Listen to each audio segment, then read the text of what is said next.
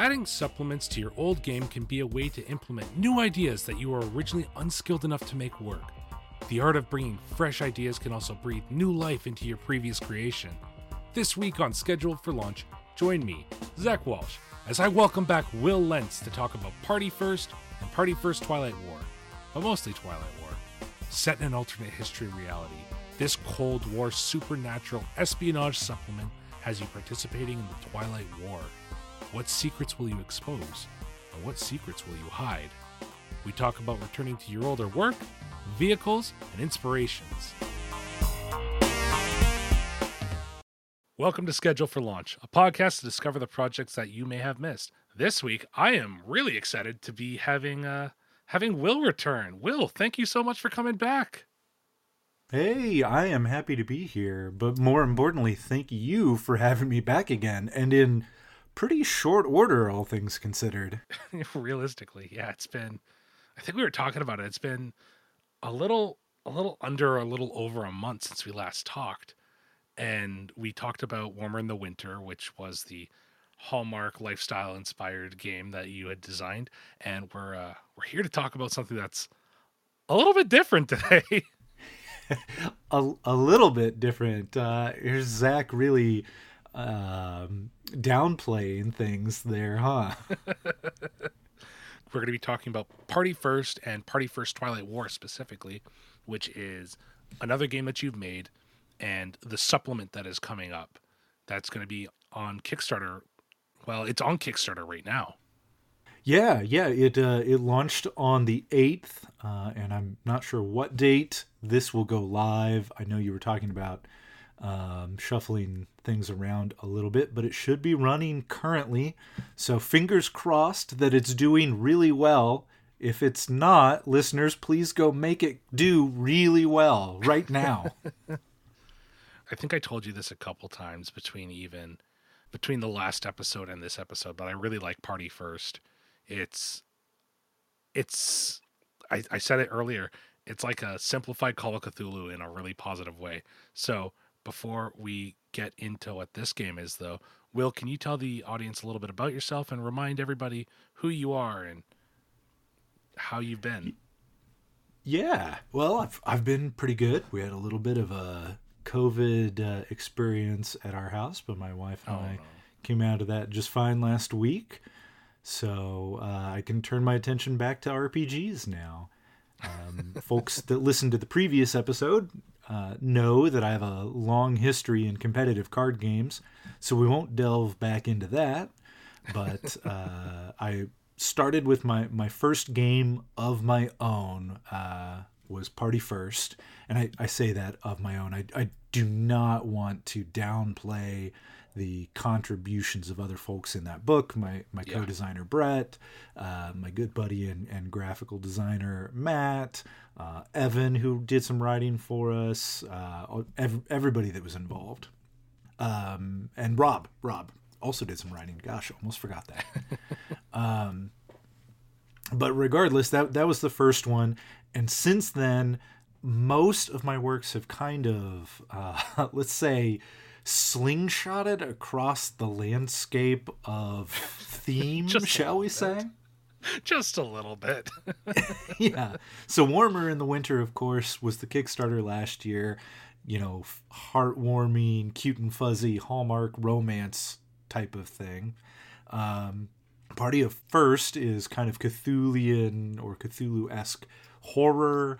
I've got another one that is a one-page solo RPG called One White Eye that's kind of Edgar Allan Poe inspired, kind of a Pit and the Pendulum type thing. So that leans back into the very grim horror. And spoiler alert, sorry players, there's not actually a way to win that game. And then that also swings to the other end with another one-page solo game on the Party First system called The Date, where you are experiencing a first date with somebody and all the trials and tribulations that go with that. So there's a few other games since then that kind of hit back and forth as well. But you can tell I seem to hit those two extremes pretty often, which I can kind of see when I really stop and think about it. Like that's ripe ground for gaming and like getting invested both in the project sense and as a player, right? When it is something that evokes some kind of stronger emotions. So yeah, I guess it kind of makes sense. Yeah, I think that makes sense too, especially when the two grounds I've seen you really hit are horror, which there is a lot of attempted horror in tabletop role playing games. I think Party First does a really good job about setting it up and giving you the tools to make a really good horror experience. And then your romance side, which is a total different thing. We're going to put that on the back burner for now because as much as I love it, I want to talk about Party First. So, can you tell everybody a little bit about Party First? Yeah. So the elevator pitch to Party First that I usually give, especially on Twitter, is that it is 1980s alt history pulp horror, where you play not as the plucky residents of, say, Hawkins, Indiana, if you know that reference, but rather their counterparts in the communist regime in the Eastern Bloc. So we kind of flip some of that script here. It's a horror game, like you said. I shouldn't say horror. It's got horror elements that really intertwine well with it. And there's a whole lot going on in the background that you and the players and everybody at your table get to explore via the mechanics that are set up in Party First. Yeah. I think that's two good points that you hit on for me to expand on here. One is it is not just only strictly horror, and that's why I usually couch it with pulp horror, right? When I only mention horror, people get a certain image in their head that things will always only be grim and go poorly, and it will all end in doom and failure, right? Yeah. On the other hand, Party First, I would not by any means call it a light game in tone. No. But it does give a bit more room for the players to, what am I looking for here? Swashbuckle more, so to speak, to have some impact. Yeah. It won't always go well, but it is not an absolute, doom scenario. No, and one of the mechanics that helps push that forward is actually that tension meter. And I love that, by the way. Could you explain this basic mechanic of Party First, but also a couple of the other ones, just so that we know what we're talking about before we move into Twilight War? Yeah, I would be happy to. So, Party First is a custom D6 system of my own, or our own. Brett had a big hand in this as well, and it is kind of an amalgam of inspiration from games that we personally were playing and exploring at the time, or recently had. The Storyteller system, World of Darkness stuff, some Powered by the Apocalypse flavor in there, some shades of even like 7th Sea 2nd edition. And that was one that at the time was pretty recent in our memories. And a lot of stuff in there is framed very cinematically. And honestly, even a lot of the stuff in Powered by the Apocalypse games, Apocalypse World and like. And obviously I did a lot of referencing that in Warmer in the Winter as well. But thinking about that sort of cinematic framing and that type of pacing in a role-playing game context led to the creation of tension. And I know I said Brett had a big part in this, but I do have to toot my own horn that tension was me. Basically, when you are when you are watching one of these horror movies, just any generic one where, say, somebody is trying to get into their car, right? The opening scene of their movie, whatever, the high schooler pops open their car, hops in, and rides down to, the beach, no problem. But, 45 minutes in, they're trying desperately to get into the car while the killer is slowly walking down the street toward them. And suddenly now they can't get their keys out of their pocket. They can't actually find the hole to get them in the door. They can't get them in the ignition, all of that type of thing. And it just gets harder and harder. And especially in these types of movies, that type of scenario does not only happen once, right? You don't have only that one moment of climax, 90% of the way through the film. Yeah. They do this multiple times where they bring that narrative tension really high, and then something happens, be it the kid finally gets their keys in the car and they speed off with seconds to spare, or the killer catches them and slash, there they go. Yeah. And then, another 20 minutes later, they've built to another one of these scenes, something along those lines.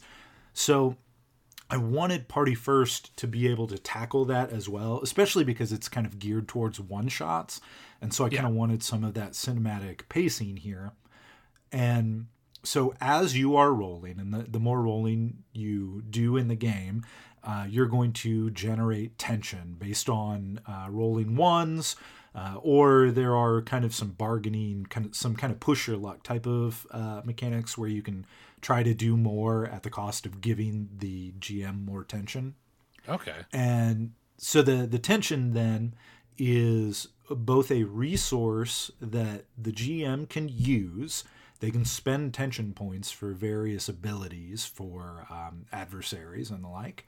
But also tension, it serves as a tracker, a scale sort of about the environment and the tension in the world around you. So when you need to do something in the game and it is not a situation that would be trivially easy, right? The teenager at the start of the movie going to the beach, you don't need to roll for that. But later on, when the killer is coming and it's more difficult, you are going to be rolling against the environment.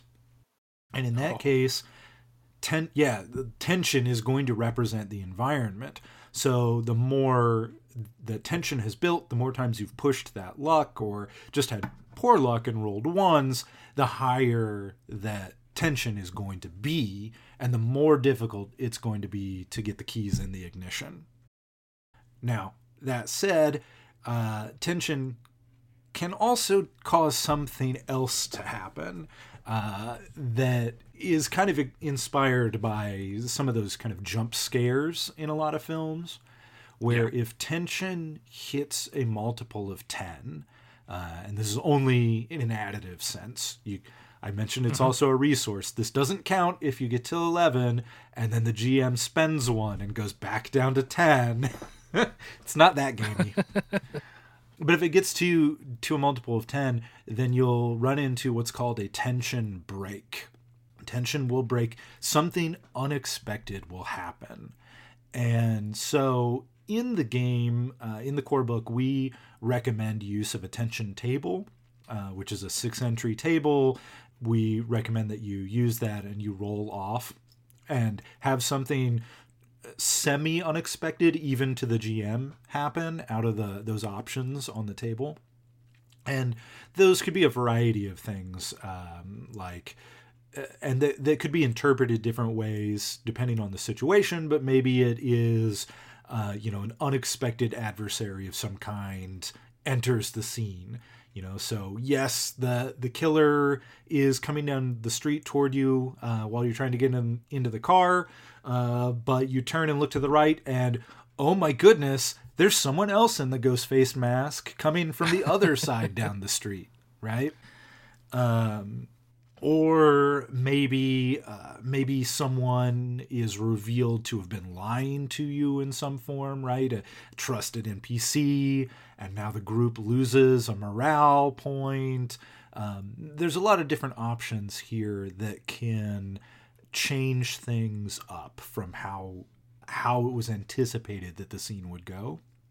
And I also like that plays in, you know, you can keep trying to get the keys in the ignition. Even if you fail that first time, you can Yeah. try again at the cost of adding another point to tension, and you can keep doing that. So there are some interesting times in that we felt we've created here that other games like say D&D can kind of run into a snag with, like, oh hey, I try to unlock the treasure chest.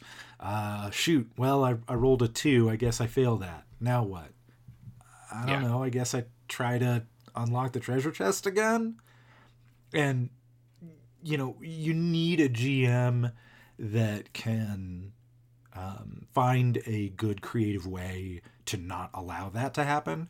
And in Yeah. Party First, players can choose to do that. They can try to stick their keys in the ignition again if they want, but they have to know that they are pushing their luck and making it a little bit more difficult each time they do it, and that eventually, if they keep doing it, tension's going to break and something is going to happen. So it's not a static thing. No matter what, something is changing each time they try to tackle that.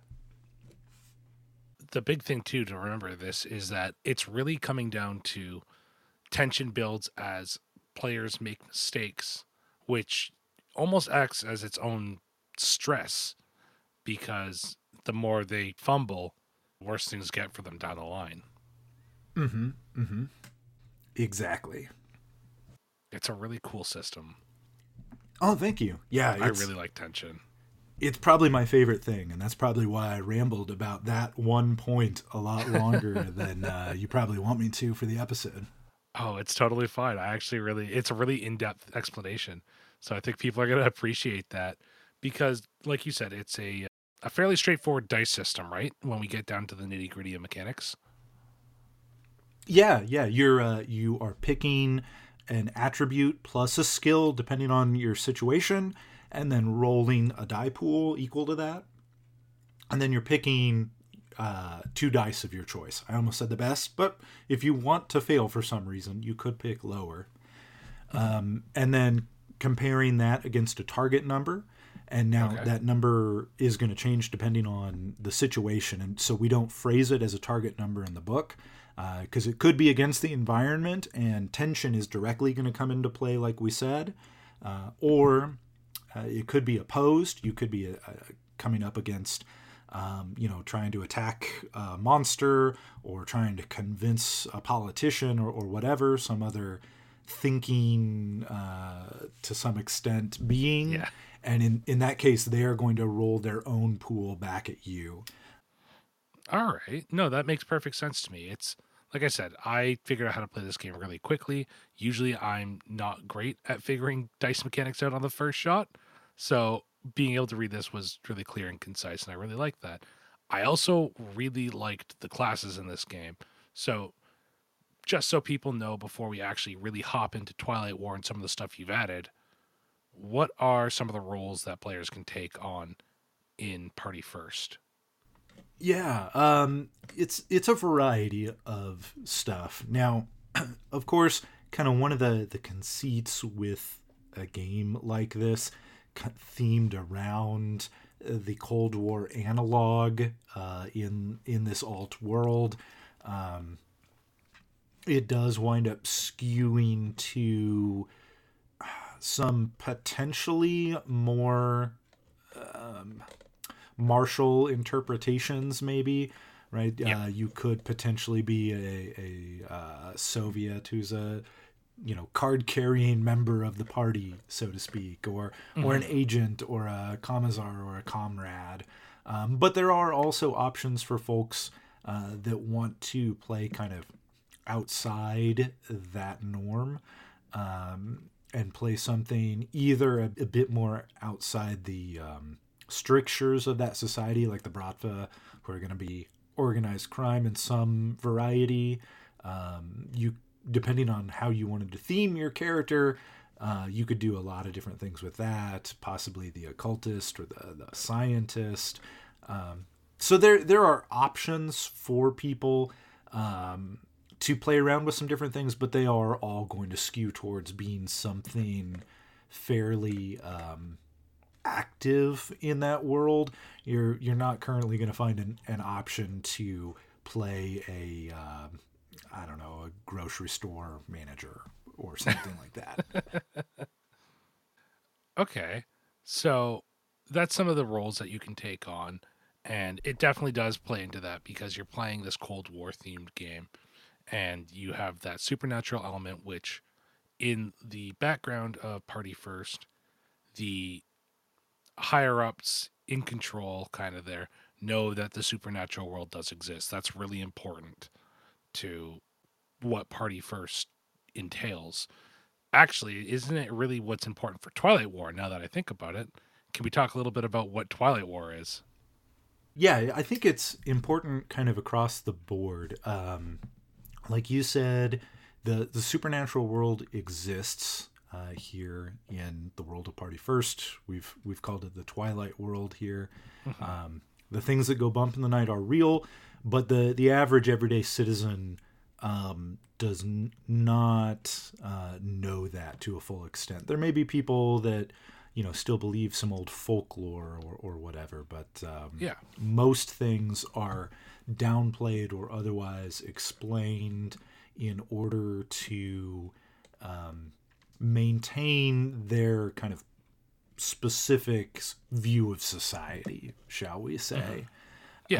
So for instance, one of the ways that this alt history world kind of diverges, as well as a way that it's similar, is in the fallout of what we call the Long War.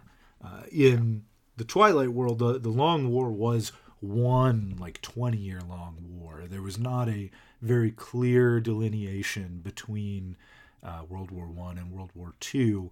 There were some periods of greater kind of detente, but not true peace. And so at the end of the Long War, different portions were divvied up between the victorious powers. And so we do have a kind of Germany analog known as Tiersland, and its capital, Berberg, which is indeed split, much like we were familiar with in our own world with East and West Germany and East and West Berlin.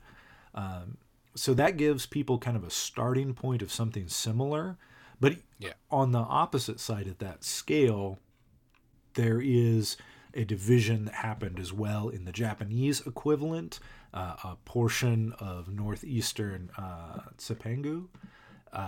It has been carved off by the USRA and claimed. Oh, actually, that's actually because we're not only supernatural horror. So the fallout of the atomic bombs kind of did some different things in this world, not only in locations of the drop points, but also mutations and such. So the folks in that northern realm have been cordoned off into this realm of kind of atomic horror in this fallout zone that is guarded by the Black Watch of the USRA. And of course the things inside may be exploited by those in the know, but not everyone knows. So yeah, those are a couple of the ways that it kind of sets up the standard of where we are in the world right now in the game, taking place in 85 of this world. And the Twilight War, as it were, rages at its peak, or its coldest, or maybe its darkest, depending on how you want to interpret that. So yeah, the Twilight War book leans in more on that spy and espionage angle. What's happening in the shadows while the great Eastern and Western powers claim to be at a standoff. What are they doing to each other that they don't acknowledge or claim? and how is that hidden? What are the human agents doing? And possibly more importantly, what is the Gloam, and how is it infiltrating both sides? Oh, that's a sentence I did not expect. Yeah, that sir is exclusive to your podcast. We've not spent any time talking about the Gloam yet elsewhere. Okay. But we will say there are some possibly extra dimensional origins. Okay.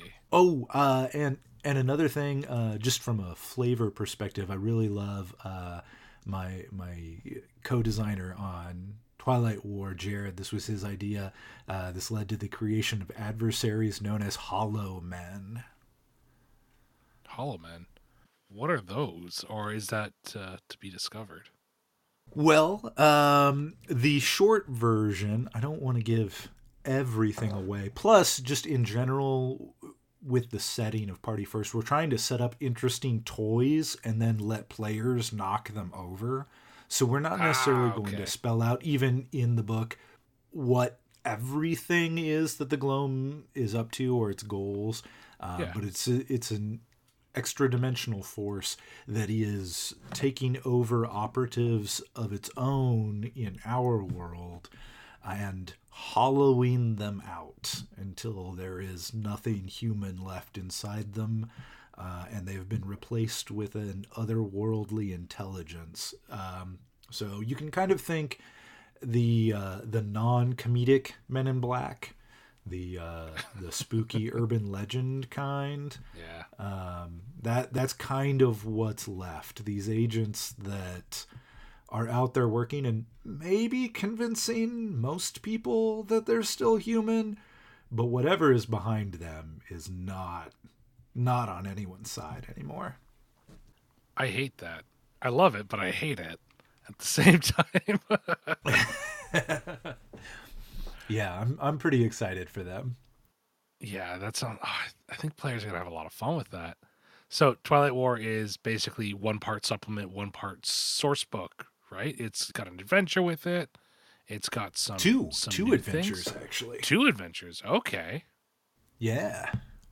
So, on top of some new toys, it's also got some things for you to actually sit down and explore with your friends. Then. Yeah. It's it has a bunch of new toys from I guess mostly mechanical sense. I guess should I be counting adversaries as mechanical? I mean, we're statting them out, but they are also a flavor thing. You know, I've always been fuzzy on that line.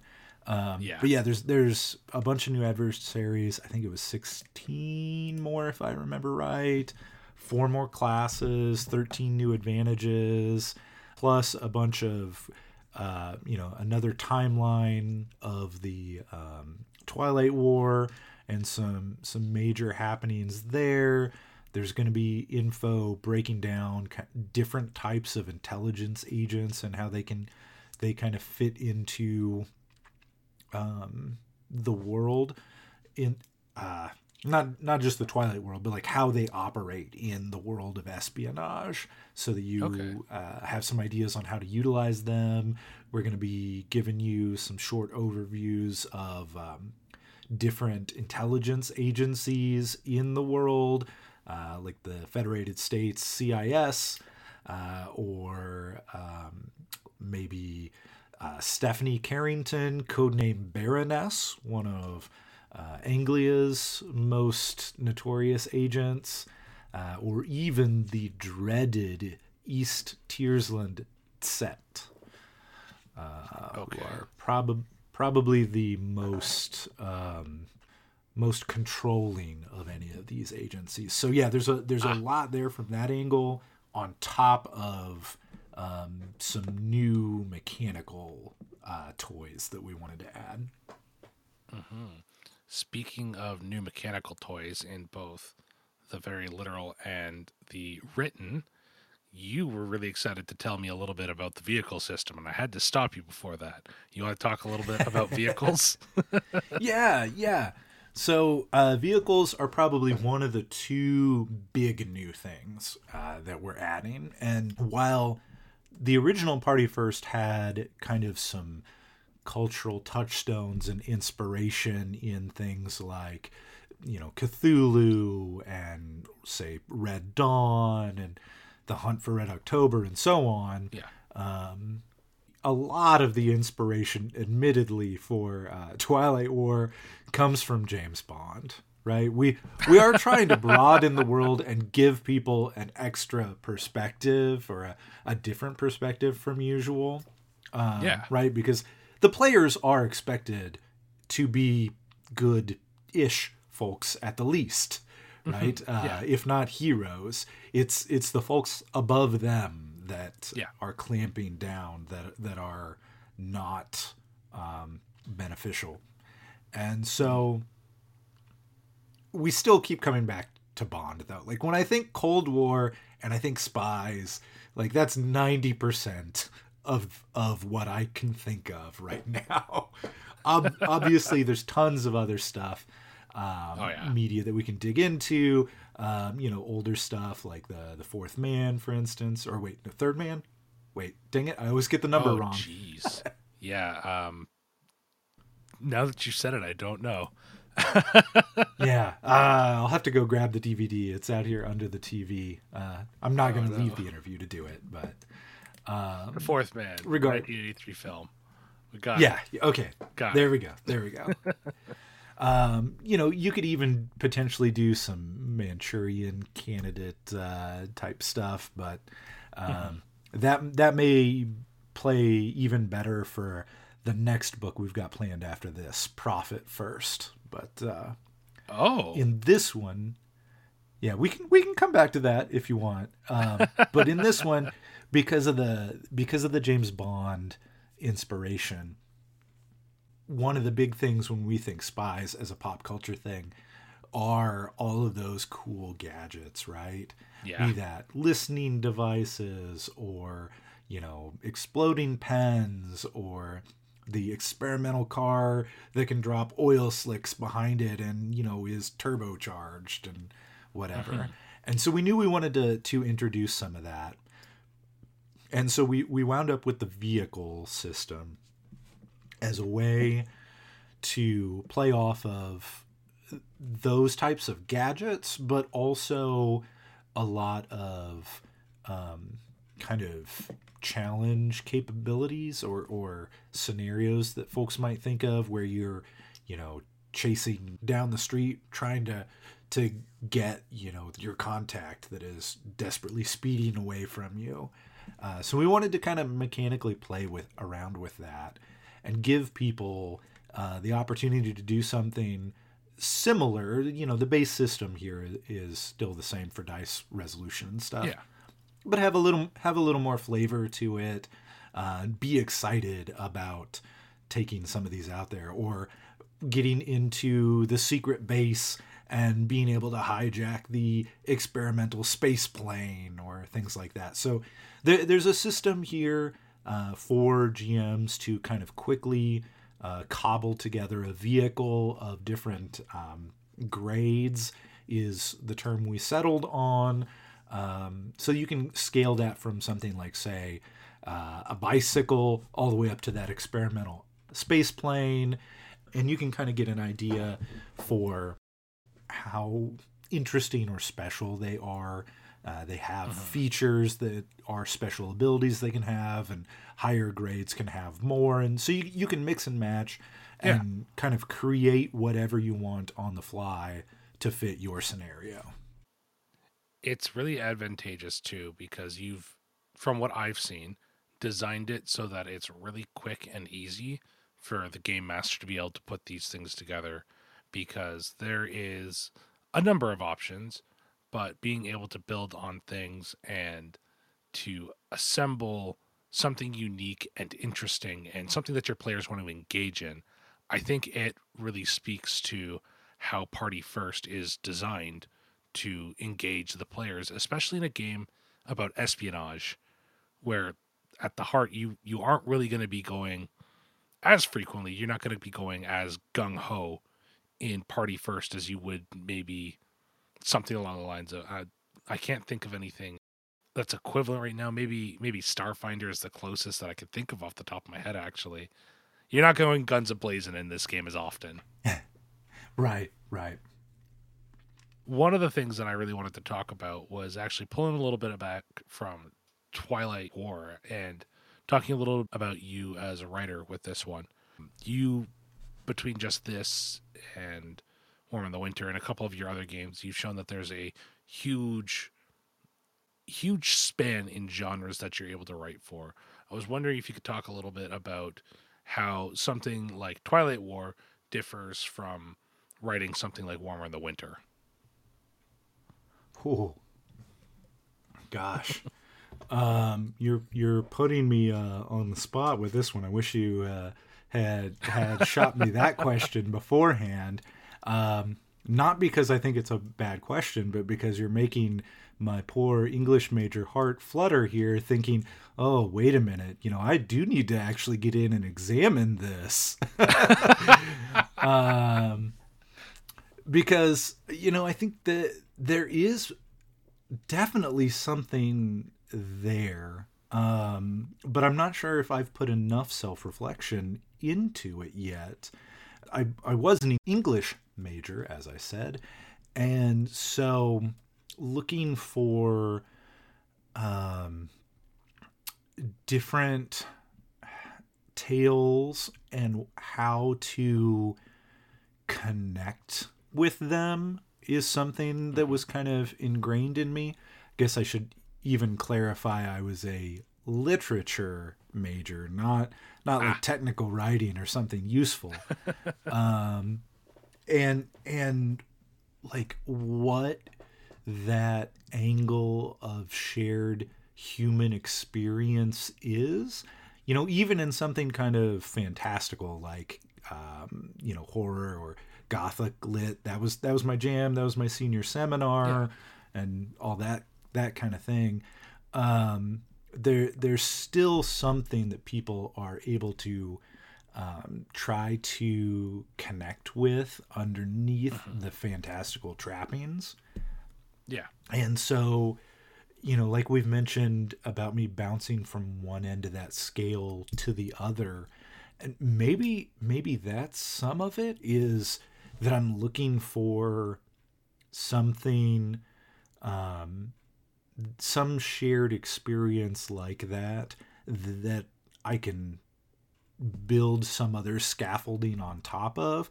Maybe that scaffolding is not hugely different, like say the date that I mentioned earlier, but a lot of people have had that first date experience, and they have the grounds for that feeling of kind of trepidation and anticipation. One might say even that tension. And then, at the opposite end of that scale, you have Party First or One White Eye or The Collapse, that honestly I think still are just playing with anticipation or tension. It's just shifted like what people are anticipating. So yeah, you have given me some pause to think about that. I'm not going to lie, when I wrote that question down, I thought you would be like, oh, the difference is the movies I watch or something like that. I forgot that you were a literature major. So that was a bit of a bigger question than I mentioned to be. I'm so sorry. Yeah. If I'd had time to prep, maybe it's better that you did not give me time to prep, because if I had, that's easily a 10-page paper that I would have knocked out tonight. If you gave me more time than that, I mean, we're looking at mini dissertation or something. Oh man, that's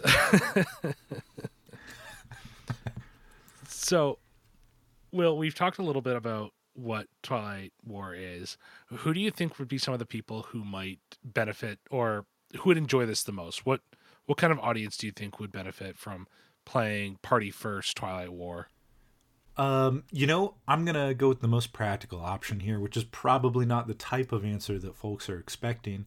but it does have a hand in how and why we created it this way, right? So, like you said, the resolution system is very quick and easy to grok, to pick up and Yep. run with. The classes you make they're not quite playbooks from Powered by the Apocalypse, but you do just make a handful of choices, and you've got a couple baked in abilities, and you run with it. Very straightforward.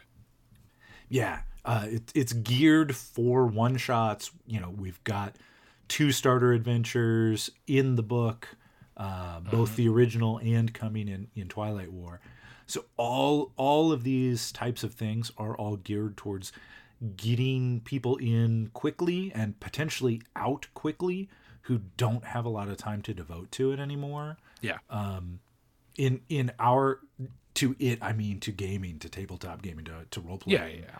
Like in our group, one of the big issues that's been run into a lot, even pre-COVID world, is starting some grand D&D campaign or whatever it might be with no defined endpoint, and getting 4 sessions in, and then 2 people have to be gone, so you can't really play the big campaign. So now what do you do?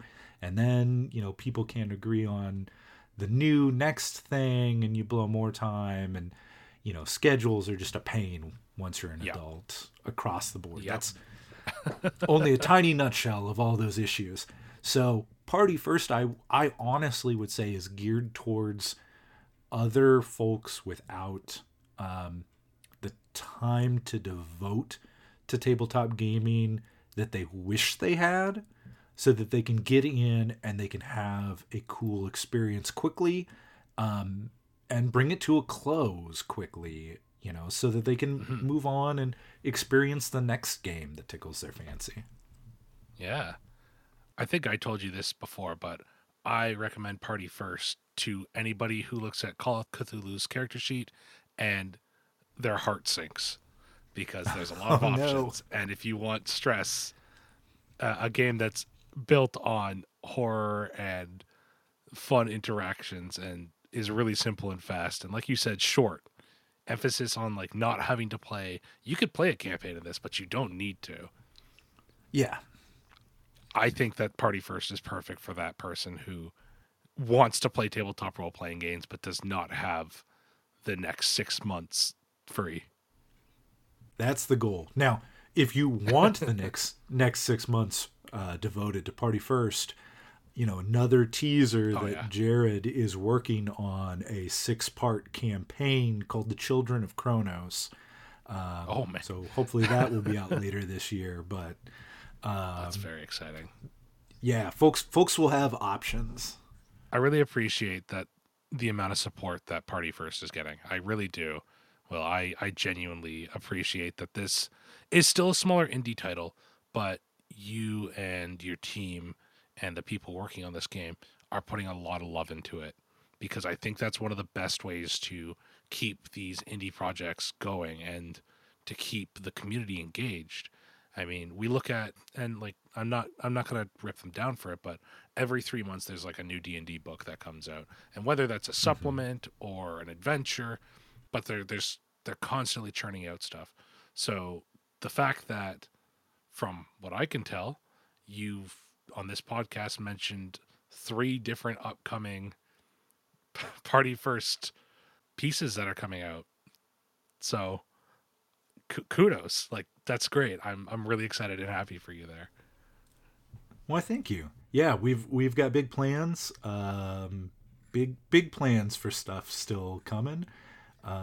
So I'm hoping that this does well and continues to do well, so we can, afford to make them a reality, so to speak. Well, I hope so too. Will, we're actually starting to run a little bit low on time here. We got about 45 minutes down here, so let's get into our ending questions. So, sure. Considering you're the first guest who's returned to the show, it feels a little odd to ask you for more advice on how to start a project. So I've got a new question for you, and I think that a lot of people actually really appreciate this too in general. So what sort of advice can you give people from burning out on their projects, especially if they're transitioning between two different things. From burning out on their projects, you said? Yeah, from putting too much energy, falling out with that kind of thing. You know, that is admittedly a tough one. If you look at the release dates on Party First and the various supplements to that so far, Yeah. you are going to notice a gap in there. Yep. So that is definitely something I've dealt with. It might sound kind of tricky. I will say I got lucky in that I made a fan early who was very enamored of the system when he read the core book. That would be Jared. Who started talking to me about the game afterward, and has just been such a font of ideas and enthusiasm that obviously I wound up bringing him in on other projects. And even when I've burnt out and hit kind of my mental limit on something, and I wander off to work on a project at the opposite end of the scale. I mean, and sometimes it is good to take that break and live in a different headspace. But it is nice to have somebody else involved for that accountability, I guess, to ping me every once in a while and say, hey, by the way, did you ever have the chance to edit Children of Kronos Chapter 3 yet? And kind of bring you back down to earth. So I acknowledge not everybody has that type of fan, but it does seem like the indie scene is super cool by and large, and there are definitely some various Discord servers I've been in, the Zine Creators Workshop, yours for the podcast, that have been very welcoming. And I would not be surprised if folks could make one other friend there. Maybe even just straight up be blunt and say, hey, I'm looking for somebody else to talk to about this project. You don't really have to contribute per se, other than, if you don't hear something new about it, after 2 months, would you just hit me up and make sure I'm actually doing something? We have a term for that in counseling, and it's making yourself accountable. And not in a bad way at all, but basically what you said is like you were lucky because you had a fan who came up and helped you with that.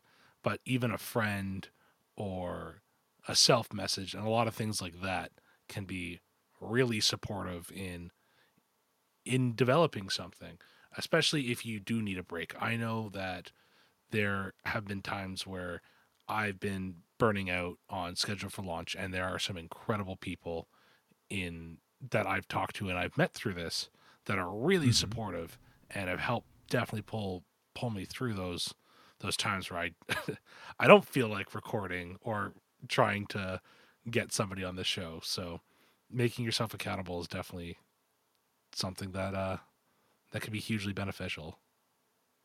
Well, I'm definitely glad that you've had folks helping you out with that on the podcast, because I know the podcast grind can definitely cause some burnout. Oh yeah, you've done it for a while. Will, where can people find out more about you and Party First Twilight War? Yeah, so the easiest place to go find info on Twilight War, I set up a redirect to the Kickstarter page. You can search for it there, or you can just type bit.ly/Twilight War, and that's going to take you straight to the project page. If you're curious to follow other avenues, my most active for gaming is probably Twitter. That's at _Gameonomicon. That's like the Necronomicon, but with game at the front instead of necro. So there's also an Instagram and a Facebook page under Gameonomicon. Those are not as active, but Twitter is evidently the place to be. I think Twilight War is phenomenal. Let's help Will bolster up this indie game and really get out there, help support them. I think it's great. Thank you so much, Will, for coming back and talking to you about this, especially so soon. I know there wasn't much time away, but it's great to have you back, and I was very excited that somebody wanted to return. Oh, thank you for having me back on. It's been a blast. Thank you once again, Will. Audience, thank you for listening. Will and Party First Twilight War, they are scheduled for launch really soon, so go help them finish up and make sure they get out there. I hope you all take care of yourselves. Have a good night. I'll see you on the next one. Bye. Once again, thank you, Will, for joining me on the show again. Party First is an amazing game, and Twilight War is wrapping up to be just as special. If you're listening to this before February 25th, 2022, and you just scroll down to the description really quick and hit that first link, just a little further. Whoop, too far. That one. This will take you right to Party First Twilight War's Kickstarter page, where you can go and support Will and the other wonderful creators of Party First Twilight War. This game's already funded, so it's a safe bet that you're going to get it, and I know you're going to love it. Thank you, listener, for joining me on Schedule for Launch again. We have officially broken over 1,000 listens, so that's pretty fucking rad. If you like the show, let somebody know. Word of mouth is the best way to keep us growing and reach more of these incredible small creators who just need a little bit more love and people playing their games. If you don't like the show, tell me by joining our Discord. That's in the description down below as well. While you're there, why not help some of the creators who are trying to get their stuff play tested? It really helps them. They need the support, and it's a lot of fun. I love playtesting games, so go and check out. There's a couple people right now looking for folks who want to try some new games, so please join us and go check out that page. Next week, we'll be having another returning voice come back to Schedule for Launch and chatting with us about a project that's actually just released a few days ago. B, creator of World of Wildevere, will be back to talk with us about Parallel to Anywhere, a podcast that cross-plays with lots of other actual play podcasts. I can't wait for you to join us and hear what we talk about. It was a lot of fun. I really enjoyed this conversation. But until then, take care of yourselves and have a good night.